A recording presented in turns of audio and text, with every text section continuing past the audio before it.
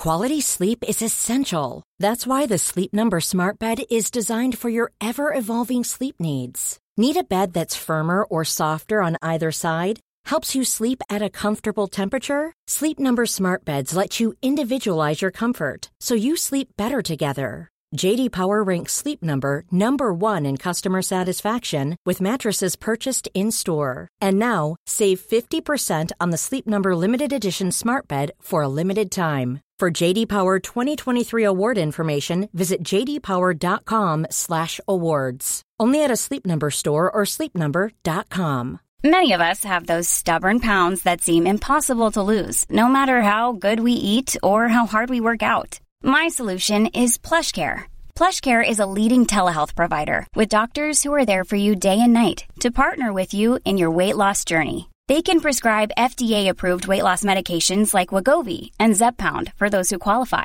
Plus, they accept most insurance plans. To get started, visit plushcare.com/weightloss. That's plushcare.com/weightloss.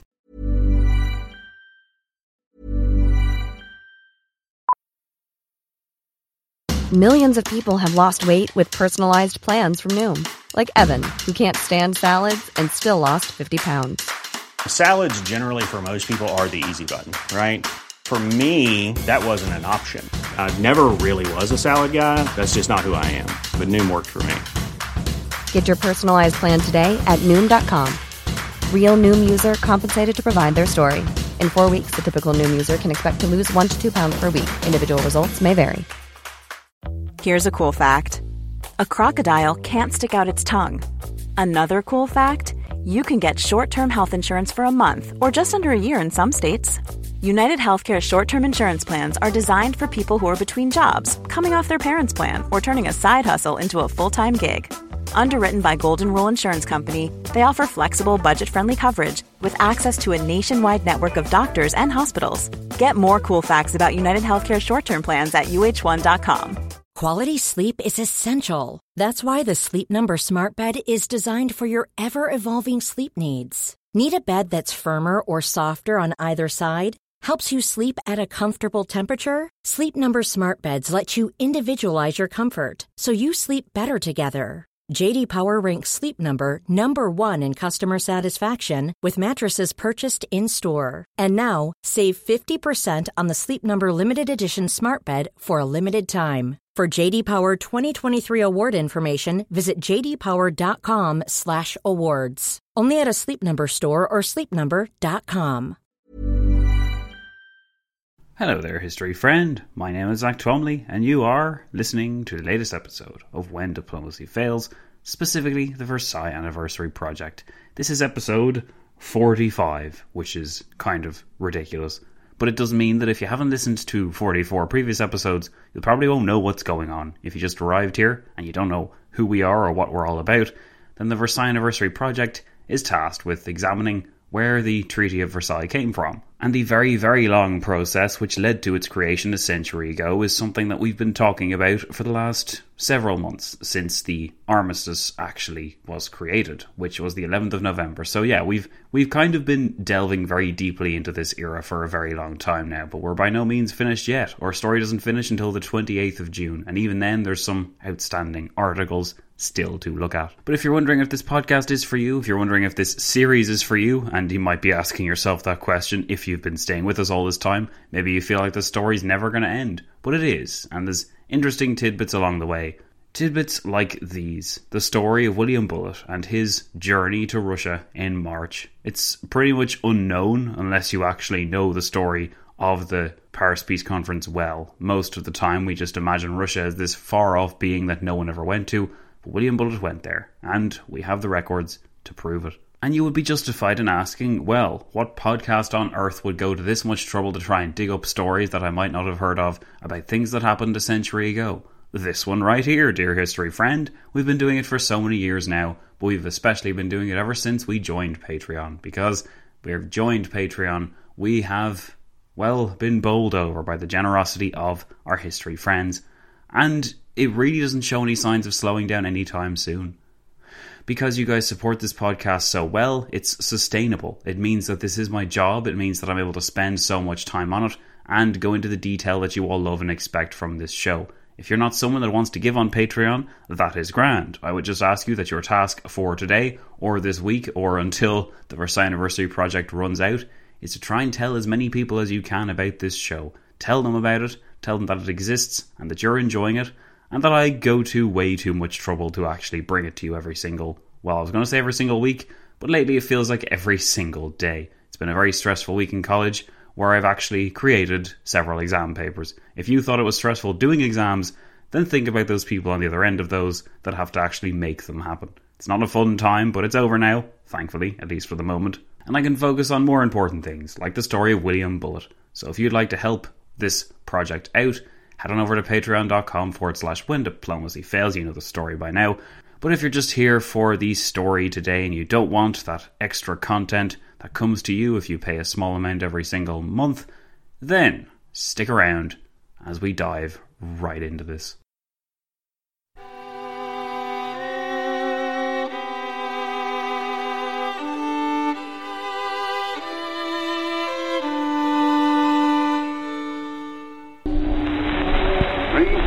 Miles from home, an American army is fighting for you. To the end that the high ideals for which America stands may endure upon the earth.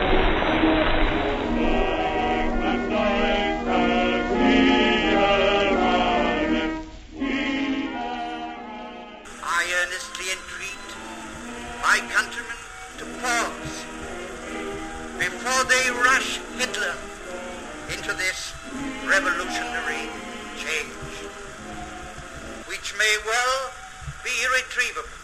I know that it is hard for Americans to realize the magnitude of the war in which we are involved.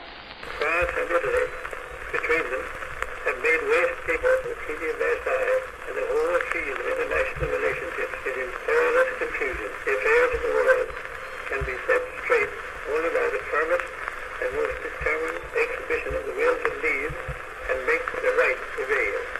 We're here because we're here, because we're here, because we're here.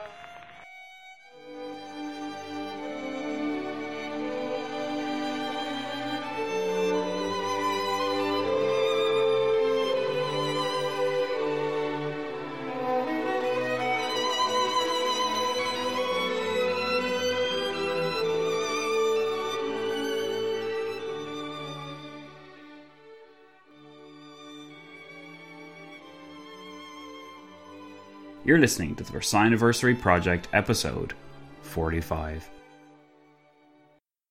Hello and welcome, history friends, patrons all, to the Versailles Anniversary Project, episode 45. In the last few episodes, we've dealt with the problem posed by Russia. That big, mysterious, dangerous colossus would have to somehow be grasped and understood if the Allies were to have any hope of creating this new world order.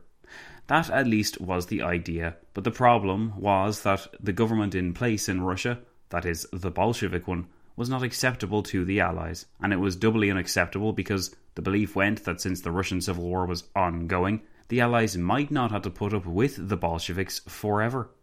While it had been made plain that there would not be an invasion of Russia by the Big Five, at least not in the traditional sense, we will see in future episodes that while they talked about peace in Paris, the Allies were willing and able to make war in Russia. The ends, it was claimed, justified the means. But did it have to be this way? Certain figures did not think so, and they thought that the best way to solve the Russian problems was through dialogue. But dialogue about what? Well, in the mind of William Bullitt, he had been chosen for a very special mission indeed. It would be up to him to go to Russia, to meet the Russian leaders, yes, even the Bolshevik ones, and to report back to the American president about what he had learned.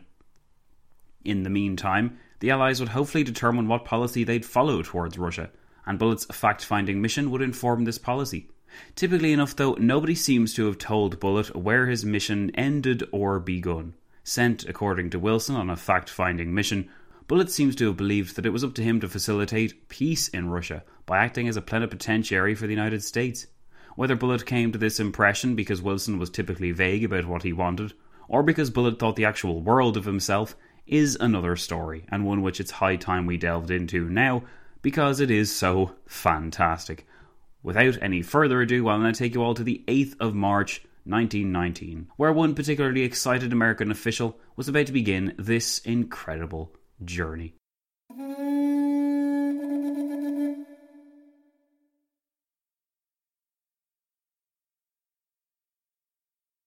You are hereby directed to proceed to Russia for the purpose of studying conditions, political and economic, therein, for the purpose of the American commissioners plenipotentiary to negotiate peace, and all American diplomatic and consular officials are hereby directed to extend to you the proper courtesies and facilities to enable you to fulfill the duties of your mission. This message, communicated through Robert Lansing and coming from Edward House, represented William C. Bullett's big break. Upon receiving this message, William Bullitt was an idealistic Wilsonian, convinced of the values of the League of Nations, and convinced still further that the institution would require German and Russian participation within it for its aims to succeed. A graduate of Yale and a Harvard dropout, in spring 1919, Bullitt was a member of Philadelphia's elite society. He came from money, and it showed, but his credentials stood him in good stead, and they recommended him for diplomatic work. The 28-year-old seemed to have the world at his feet, and if you asked his mother, then you would have been told just how intelligent her boy was, and how easy he had found the challenge of traversing the Ivy League. Bullitt was everything Wilson would have liked. Well-travelled, having been across Europe before the war, moderate enough in his views, though initially possessing of a latent sympathy for Bolshevism, which would soon be exercised, loyal to Wilsonianism and a believer in its tenets, intelligent, confident, and well-presented. Neither the President nor his servant could have predicted that, 6 months later, William C. Bullitt would be standing before the Senate Foreign Relations Committee, explaining how it had all gone wrong, and why it was all the President's fault. The chairman of that hearing on the 12th of September 1919 was none other than Woodrow Wilson's arch-nemesis, Henry Cabot Lodge. What had occasioned such a transformation of this convinced Wilsonian? Bullitt's experience had been, first and foremost, an episode of profound personal disillusionment with everything the West declared itself to stand for with respect to Russia. This disillusionment began when Bullitt returned from his 2.5-week trip to that country in March 1919, only to discover that things had changed, and that the President was not interested in what he had to say. Furthermore, the very fact that he had ventured to Russia at all was now being closely guarded as some kind of terrible secret. When he had left for Russia on the 22nd of February, having received House's blessing 3 days before, Bullitt was optimistic to a fault, and he imagined that he could bring peace to this corner of the world where others had failed. By the time he returned in late March, Hungary had been overcome by a Bolshevik revolution. Lenin's regime seemed more terrifying than ever, and compromise with the Bolsheviks was now unthinkable. The work which Bullitt had taken on and the solutions which he wrested from the grasping Lenin had all been for naught then, and Bullitt would spend the rest of his life cursing first the name and failings of Wilson, and then the communists themselves once he became America's first ambassador to Soviet Russia in 1933. William Bullitt would not have had to look too far to find individuals that despised the very notion of accommodation with Russia. Winston Churchill, the statesman more famous for anticipating the dangers posed by Nazism, was in 1919 warning of the fatal challenge to the West which Bolshevism posed. Churchill, alongside Marshal Foch and Clemenceau, were the hawks that argued to the end for a military solution in Russia. Churchill was able to yield greater influence at this point due to the absence of the two more moderate voices, Woodrow Wilson and David Lloyd George, who were back at their respective capitals when Churchill began his campaign with the most gusto. In the days immediately following Wilson's departure, up to the 19th of February when Clemenceau's assassination forced everyone to place the Russian question on the back burner, Churchill never ceased to argue for the most extreme solutions to the delicate Russian situation. The Bolsheviks were unquestionably ghastly and dangerous, but to commit soldiers to the Russian Civil War would be tantamount to insanity when demobilization and a return to civilian life was on the top of every soldier's list of desires. Furthermore, the Allies could not sustain such enormous costs of maintaining these millions of men after such a costly war. To this, Churchill would have insisted that the Allies had soldiers in Russia already, and that they had committed to a blockade of that country to undermine the Bolshevik regime. Winston is in Paris, Lloyd George had said. He wants to conduct a war against the Bolsheviks. That would cause a revolution. Our people would never allow it. The Prime Minister was an important foil to Churchill, who was the Secretary for War, and to the aggressive French at the same time. Lloyd George knew that the Allies were spread thin already, and he knew that their soldiers had only gone to Russia in the first place to protect against the German threat, which, he insisted, remained the more dangerous and more relevant. Not merely is it none of our business to interfere with internal affairs, it would be positively mischievous. It would strengthen and consolidate Bolshevik opinion. In this, Lloyd George was thinking like a statesman, and imagining the use which the Bolsheviks would make out of the theoretical Allied invasion, where they had already made so much credit from previous propaganda campaigns.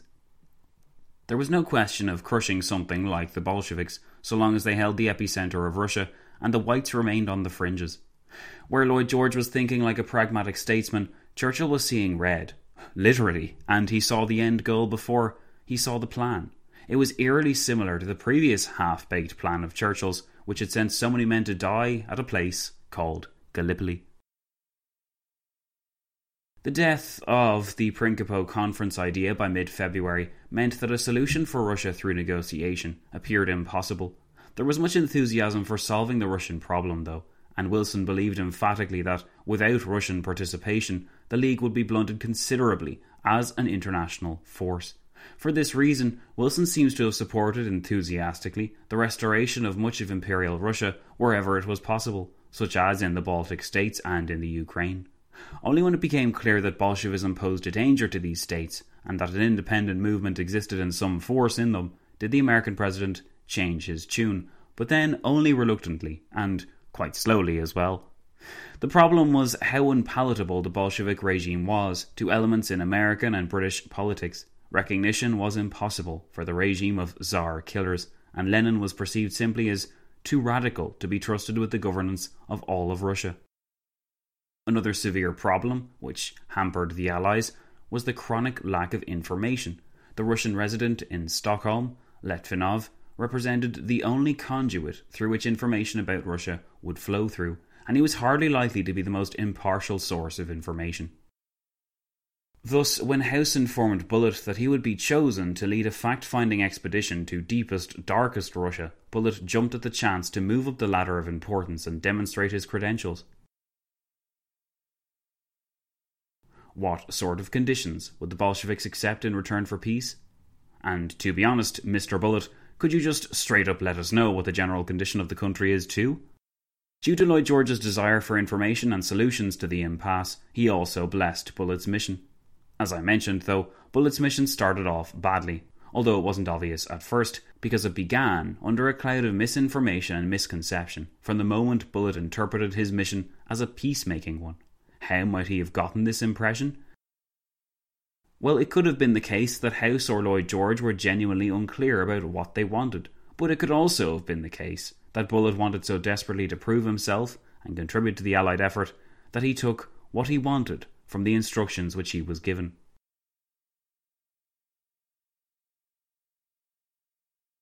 Notwithstanding the confusion over his orders, Bullitt made his way to St. Petersburg by the way of Norway, then Sweden, and then through the guidance and direction of Swedish communists and Anglo-American diplomats alike. He led a delegation of individuals, which, it was hoped, would help show the Bolsheviks that they were serious and sympathetic. Lansing had recommended Bullitt in the previous days to lead the mission, believing that it would cure him of Bolshevism.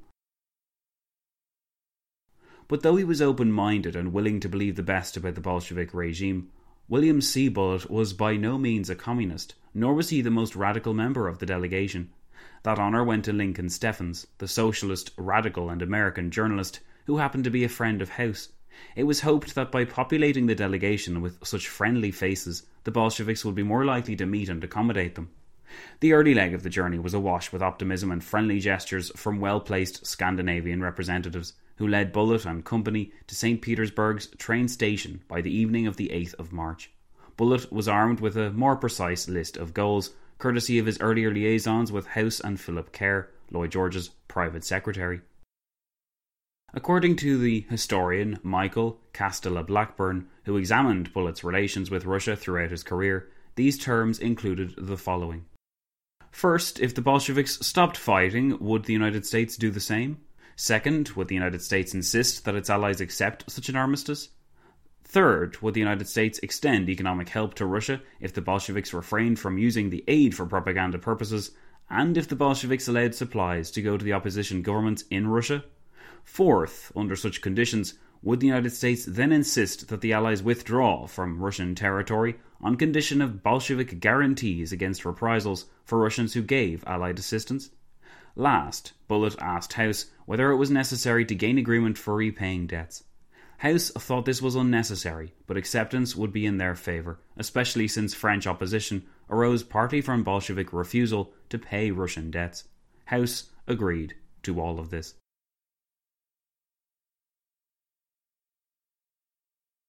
In conversations with Philip Kerr, remember Lloyd George's private secretary, Bullitt had refined these goals somewhat. That the white governments would retain their occupied territory, that Soviet-controlled railways and ports had to respect the same regulations as international railways and ports in the rest of Europe, that persons conducting non-political business must be given free entry to and security within Soviet Russia, and that trade relations between the Soviets and the outside world must be restored.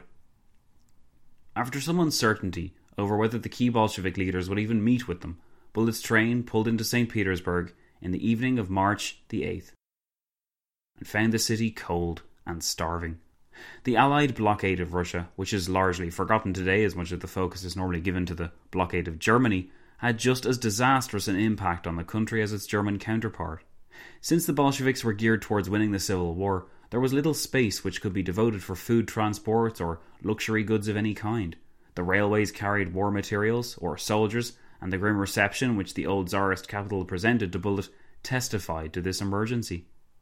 After a week of meeting with various Soviet figures, including Lenin, whom Bullitt found to be very impressive, Bullitt sent his report back home to the American Commission on Russia, saying, "There is no constructive opposition to the communists. We can overthrow the communists. If we are able to continue the blockade and intervention indefinitely, we can produce such famine, such hunger riots and battles for bread that the anarchists and left social revolutionaries will rule for a moment over the ruins of Russia.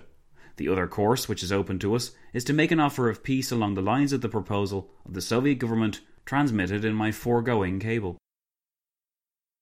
It was in this foregoing cable that Bullitt had outlined the proposals which Lenin had agreed to. These proposals for securing peace were, according to Lenin, akin to a second treaty of Brest-Litovsk, but the situation in Russia warranted such a compromise. Bullitt contradicted himself not for the first time when he alluded to the stable nature of the Bolshevik regime and the improvement of living standards and cultural delights, only to note a short time later that every man, woman and child in Moscow and Petrograd is suffering from slow starvation. Typhoid, typhus and smallpox are epidemic. To this, Bullitt added that Lenin and company had compromised with him, not because they fear the ascendancy of any other party in Russia, but because they know that if they do not compromise, and if the blockade is not lifted, they will go down with the rest of the Russian people into anarchy. Ultimately, in spite of the momentous meetings between the future ambassador to Russia and Vladimir Lenin, it seems that the naive optimism of Bullitt clashed with the cynical opportunism of Lenin. While I would have loved to have been a fly on the wall for these meetings over the 9th to the 12th of March to see what was actually talked about and agreed to, Margaret Macmillan suggests that Lenin was willing to say anything in return for the promise of concessions. Failing the lifting of the blockade, Lenin would use the occasion to score another propaganda victory. The Bolshevik regime, after all, had tended to see any agreements made not as binding but advisory when it suited them. It is entirely possible that if Bullitt had made some concrete treaty with the Bolsheviks, Lenin would have violated this agreement once it suited him.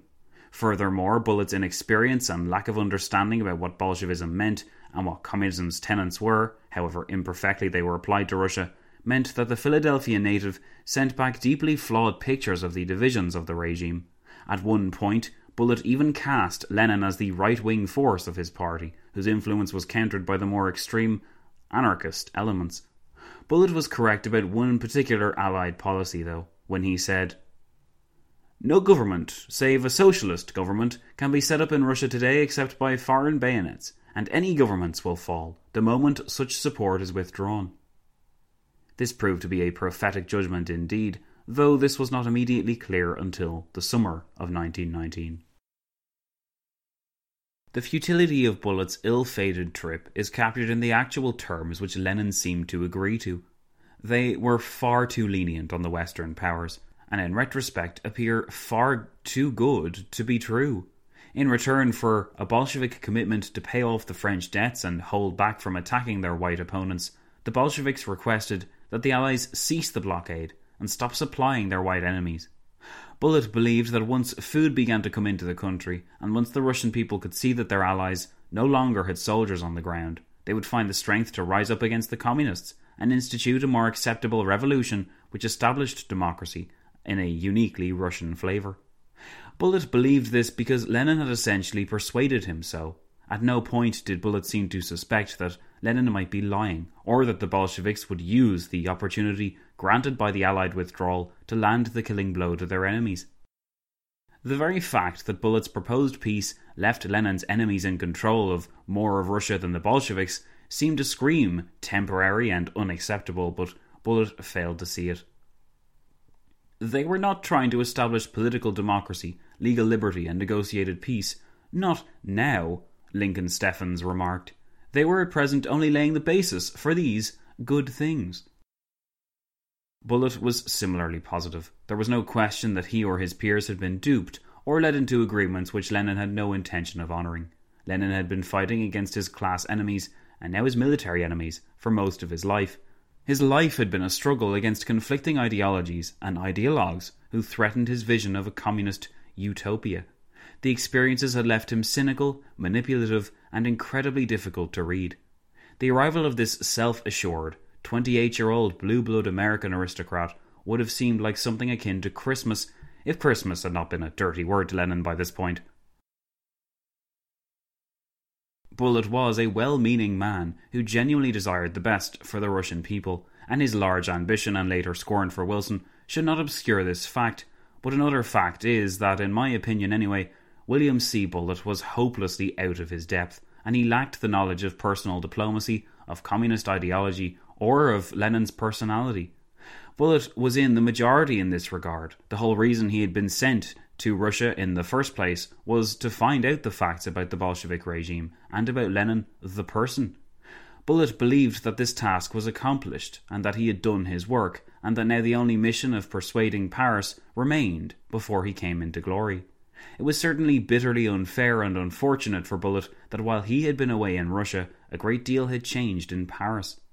The first issue was the intensification of the debates on Germany and how to sort out her peace treaty, but the more immediate issue was the eruption on the 21st of March in Hungary of Béla Kun's Bolshevik Revolution, which propelled Hungary to the forefront of Allied sensibilities and reminded them that Bolshevism was the constantly expanding virus in desperate need of quarantine.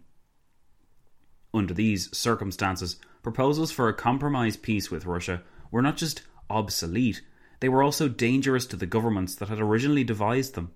Accusations would be thrown at Wilson and Lloyd George that they sympathised with Bolshevism, that they were too soft on that murderous regime, or that they intended to recognise them as the legitimate government of Russia. Lloyd George faced a petition signed by 200 conservatives in the Commons to the effect that Lloyd George must not recognise the Soviet government. Lloyd George had no intention of doing so. When meeting with William Bullitt over breakfast on the 28th of March, when Bullitt had returned home, the Prime Minister showed Bullitt the front page of The Times, which was awash with alarmist rhetoric over some Jewish Bolshevik conspiracy to aid the communists and thereby facilitate the recovery of Germany. "As long as the British press is doing this kind of thing," Lloyd George said, "how can you expect me to be sensible about Russia?" Maybe Bullitt did not expect the British Prime Minister to assent to his proposals, but he could at least get recognition from his President, the man who had approved in the first place his journey to Russia. Right? Wrong. The writing was on the wall when House met with Bullitt on that same day of the 28th of March, a meeting which House recalled in his diary, when he wrote, "Bullitt got back tonight from Russia. His story is interesting, and at last I can see a way out of that vexatious problem. That is, if we can get action by the Prime Ministers and the President. I cautioned Bullitt against telling all he told me. Russia, according to him, is orderly but starving, and if relations are not opened with the outside world, anarchy will be prevalent, for the man without bread will steal and murder for it. That part of his story, I told him, must be for my ears alone. Most of the Allies, I regret to chronicle, would just as soon have the people starve as not. They were willing to allow the people of the Central Empires starve, and they are just as willing to have Russia go the same way. It is fear that will bring about a Russian settlement, not pity. Most of the world seems to have lost its sense of compassion. House was at least able to couch his explanation in language which made none of it sound like Bullitt's fault. The world, House seemed to imply, was not ready for Bullitt's findings because of the anxiety in the air at that moment regarding the expansion of Bolshevism and the dangers it posed to the West. Bullitt himself was now seen as something of a liability because it had not been totally possible to keep his mission hush-hush. Word had leaked out that an American had attempted to lead a delegation into Russia. On the 16th of April, Lloyd George would be asked specifically about Bullitt's mission, to which he lamely replied, "There was a suggestion that there was some young American who had come back." Lloyd George refrained from commenting on Bullitt's success in that regard, or on the fact that he had approved of the scheme personally. Bullitt's experience only became worse, as it became more and more obvious that he had effectively been disowned. Nobody could risk paying his suggestions sufficient attention, and it was no longer clear what the Allies wanted from Russia anyway, as if it had been clear to begin with. Bullitt stuck around in Paris until mid-May, when he learned of the harsh terms Germany would be forced to assent to. This was the last straw for him. Neither the Allies nor the President he had respected so much evidently had any intentions of making a fair new world. The disadvantaged powers in Russia and Germany were apparently to be scorned, screwed over and taken advantage of, kicked when they were down or ignored until their populations succumbed to starvation. Bullitt was bitterly disappointed, and he proclaimed his new mission to resign from his post and go to the Riviera on extended vacation. To lie in the sand and watch the whole world go to hell, as he put it. But he would be back. This slighted American aristocrat had allowed his hurt feelings to remain on the boil over the summer, and when the opportunity came in September 1919, he jumped at the opportunity to tell his story and twist in the knife while he was at it. If the President wouldn't appreciate his talents, then he would use these talents against his President. In the committee hearing which followed, Bullitt made sure to get a full report of his mission to Russia included on the record. He was determined that his hard work would be recorded for posterity, even if nobody had paid it any mind when it had mattered most. Bullitt kept a firm grip on the victim card for the rest of his life, and he returned to politics with the ascension of FDR. In late 1933, Bullitt was on his way back to Soviet Russia, and this time he sent far less rosy reports back home about what he saw. In fact, William C. Bullitt became one of the most committed anti-communists of his age, going so far as to gather a coalition of anti-Soviet powers together in the late 1930s, once he took up his new post as ambassador to France in 1936. Bullitt's most controversial contribution to this anti-Soviet scheme was his efforts to craft some kind of rapprochement between France and Nazi Germany. Nothing, Bullitt believed, could be allowed to stand in the way of taking down the evil regime which Stalin then led. Considering the horrific experiences of so many Russian people at that point in time, especially when we think about how bad the purges were at that point, it is little wonder that William C. Bullitt felt this way. The Allies were by no means finished with Russia yet, but the Bullitt mission remains a fascinating episode within their mission to fix that troubled quarter of the world and bring it back in line with the New World Order that they were creating. Bullitt had been sent and had acted with the best of intentions, if for no other reason than Lloyd George desperately wished to reduce British commitments wherever possible, and because he knew very well that a war in that theatre would have been hopelessly doomed. The British Prime Minister enthusiastically supported any efforts at reaching a Russian peace. But Lloyd George's political rivals, as much as his allies, were against this, and Woodrow Wilson faced similar trials, not to mention the unstated problem that Russia consistently suffered from. It simply was not close enough to the Allied orbit to remain at the top of their list of priorities for long. Germany was viewed as the far more potent threat and the far more important challenge to solve. But this didn't mean that the Big Three would find the German mission any easier than its Russian counterpart.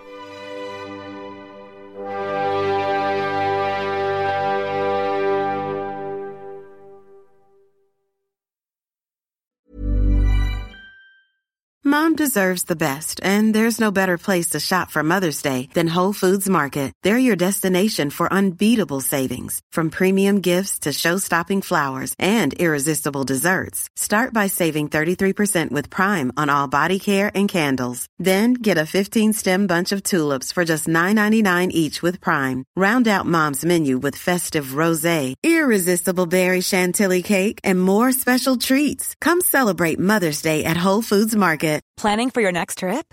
Elevate your travel style with Quince. Quince has all the jet-setting essentials you'll want for your next getaway, like European linen, premium luggage options, buttery soft Italian leather bags, and so much more. And is all priced at 50 to 80% less than similar brands.